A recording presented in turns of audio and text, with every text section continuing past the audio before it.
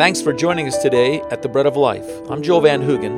The Bread of Life is a program of the International Disciple-Making Ministry, Church Partnership Evangelism, and its local mission church fellowship, The Bread of Life in Boise, Idaho. If you go to our website, breadoflifeboise.org, you'll find links to our radio archives and our local ministry. If you'll go to the website traincpe.org, you can learn more about our overseas ministry. Your support of this broadcast helps us carry this work forward. In our last presentation, we noted the odd situation we're in. The world has been brought to a standstill. Now the question is, will those in it listen to what God would make known to them? And will God's messengers carry His word forward to the nations in this historical pause? On Mount Horeb, God sent a great wind, a great earthquake, and a great fire to the prophet Elijah, who was wanting to quit his mission. But then God came to Elijah, not in the wind or earthquake or the fire, but in a still small voice with a question. Elijah, what are you doing here? The implication was, get moving towards your witness. In the still small voice, God illustrated that He works to speak and reveal Himself through the quiet, through humble people like you and I. God also demonstrated that His normal means of communication was not in the dramatic, but in the normal quiet of life. You don't have to drum up attention to be used to speak profoundly for God.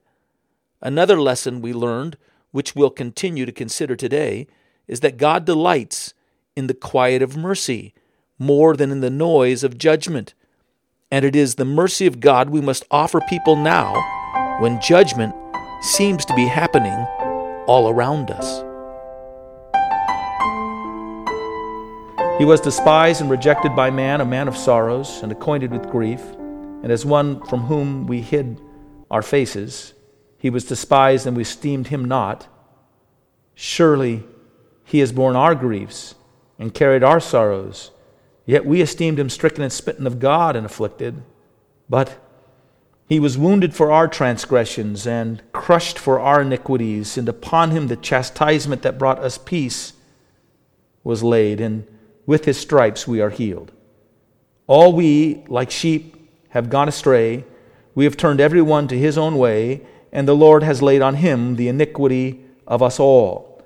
He was oppressed and afflicted, yet He opened not His mouth.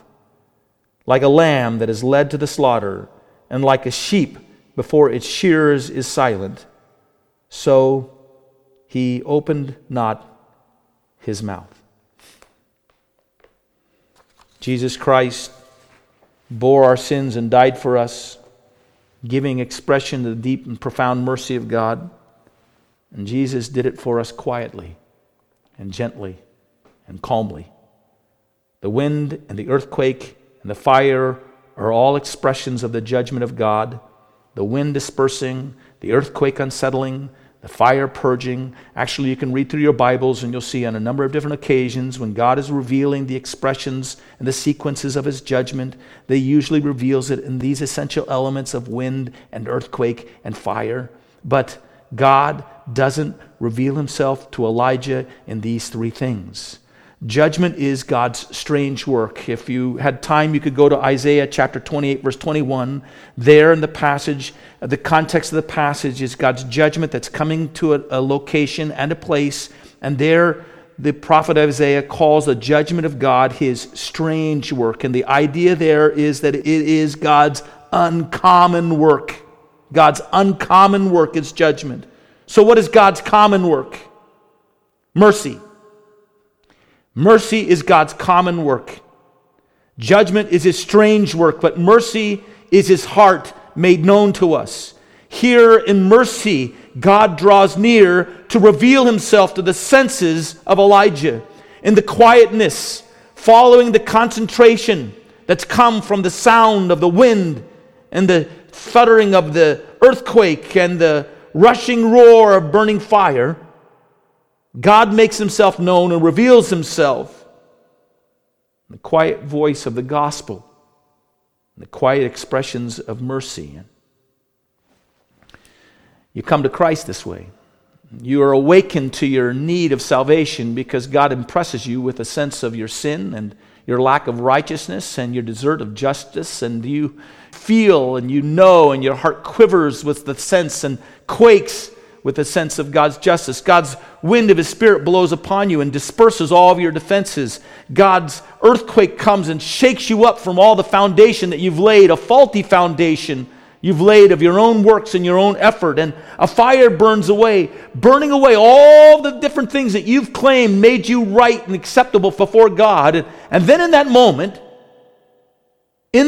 God speaks to you and shows you a way forward. And God speaks to you in the quiet voice of a lamb who suffered for you and for your sins.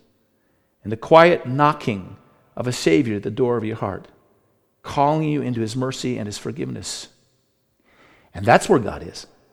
That's where you meet God. Is in that quiet moment of mercy. Keep it in mind and remember it.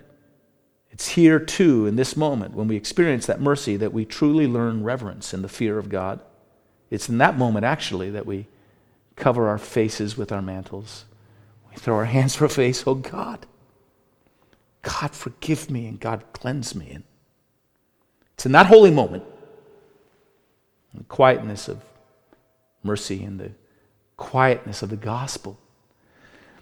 Oftentimes what happens for a Christian after that experience is they forget that merciful moment, that great moment of meeting God.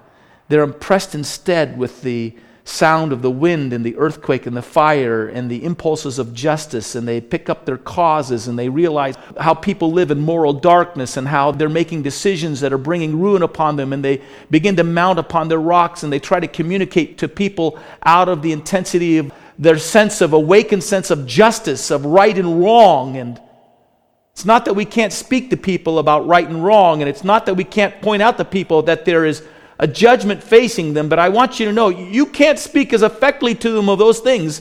You cannot present the wind and the fire and the earthquake to them as effectively as the Holy Spirit does when He convicts people of sin and righteousness and judgment. It's a strange and wonderful work. You're to meet God in the quietness of the gospel and learn the sound of His voice and know it, and then you're to take the quietness of that gospel and the sound of His voice to others.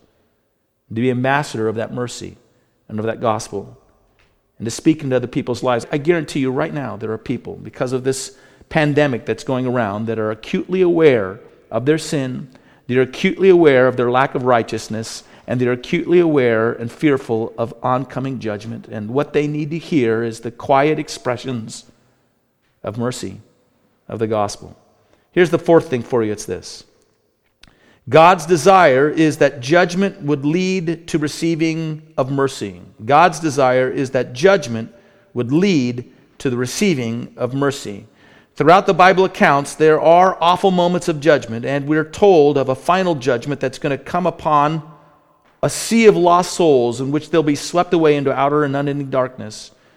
But even the opening up to us of these thunderous moments where God allows us to see what He's done in the past, where God brings us to confront His judgments in the present, when God reveals to us the judgments that are coming in the future, all of them are meant by God to turn us instead away from judgment into mercy.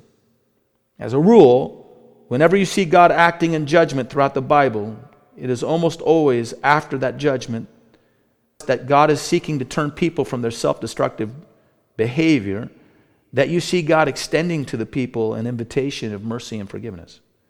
There is almost always, by the way, at the end of every judgment of God, a pause where God calls out, and God promised to receive anyone who would turn to Him and seek Him and find Him. And God's call goes out in a still small voice. Jeremiah was a prophet like Elijah. He sounded out God's judgment. He sounded out the warnings of God to the people, and God called upon Jeremiah to write down all of his prophecies and all the judgments that He gave to the people of Judah.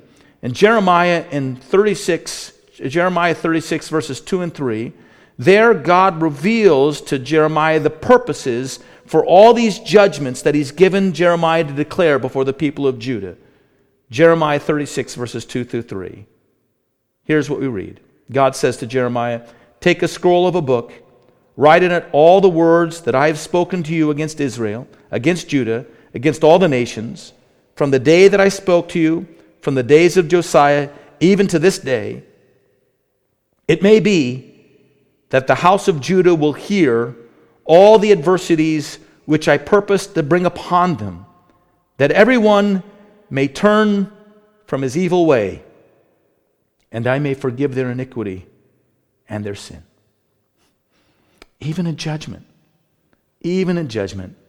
God's heart is plotting and planning and longing to deliver mercy and forgiveness to those who will turn to him. What's the application for us in all this? Well, in the season that we're in, I think we have opportunity now to listen to the Lord and hear what he's saying. We look for him in all things. Having listened and looked for him, we need to be ready to speak simply of him and of his gospel. We need to let judgment, in a sense, be his strange work. You don't need to emphasize that here. Only emphasize it to the extent that it allows you to call people and share with people the overabounding expression of God's mercy and God's forgiveness and God's extended grace to all who would turn into him. Remember, even on Mount Sinai, where God brought the law, when God revealed himself to Moses, he revealed himself to him as one who forgives iniquities and is abounding in mercy and loving kindness. That's the presence. That's the message that God would reveal to our hearts even now. And that's what God would have us to reveal to others in this season. Let's bow our heads and let's pray. Lord, my heart is expanding in a desire to know you more deeply in this time and season, when you have disrupted the regular cadence of life and the regular patterns that we've been used to moving through day in and day out. The disruption, oh God, has come, and yet on the other side of it is an opportunity to be quiet before you and hear what you're saying. Your quiet, still voice calling us to yourself, calling us to confess sins, calling us to confess where we've neglected seeing you and recognizing you in all of our days prior to this, and seeking you in all those things, calling us to receive your mercy and your forgiveness and to be reconciled to you and to enjoy your presence,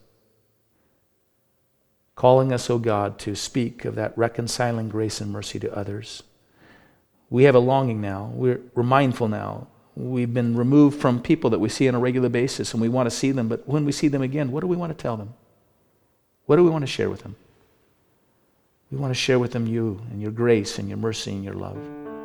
I pray, dear God, that you would grant each and every one of us time and discipline to pray for those who we know that you've entrusted to us, interceding that you might condition their hearts and prepare them for the word of mercy and grace and good news that you would share with them through our lips. Well, thank you for listening to the Ministry of the Bread of Life. To learn more about our ministry, let me suggest you go to one of two websites. First, go to traincpe.org, traincpe.org, to learn more about the work we're doing all over the world to equip and engage the body of Christ in personal evangelism, discipleship, and church planting. Or to learn about our work in your community, go to breadoflifeboise.org. Until the next time, God bless you.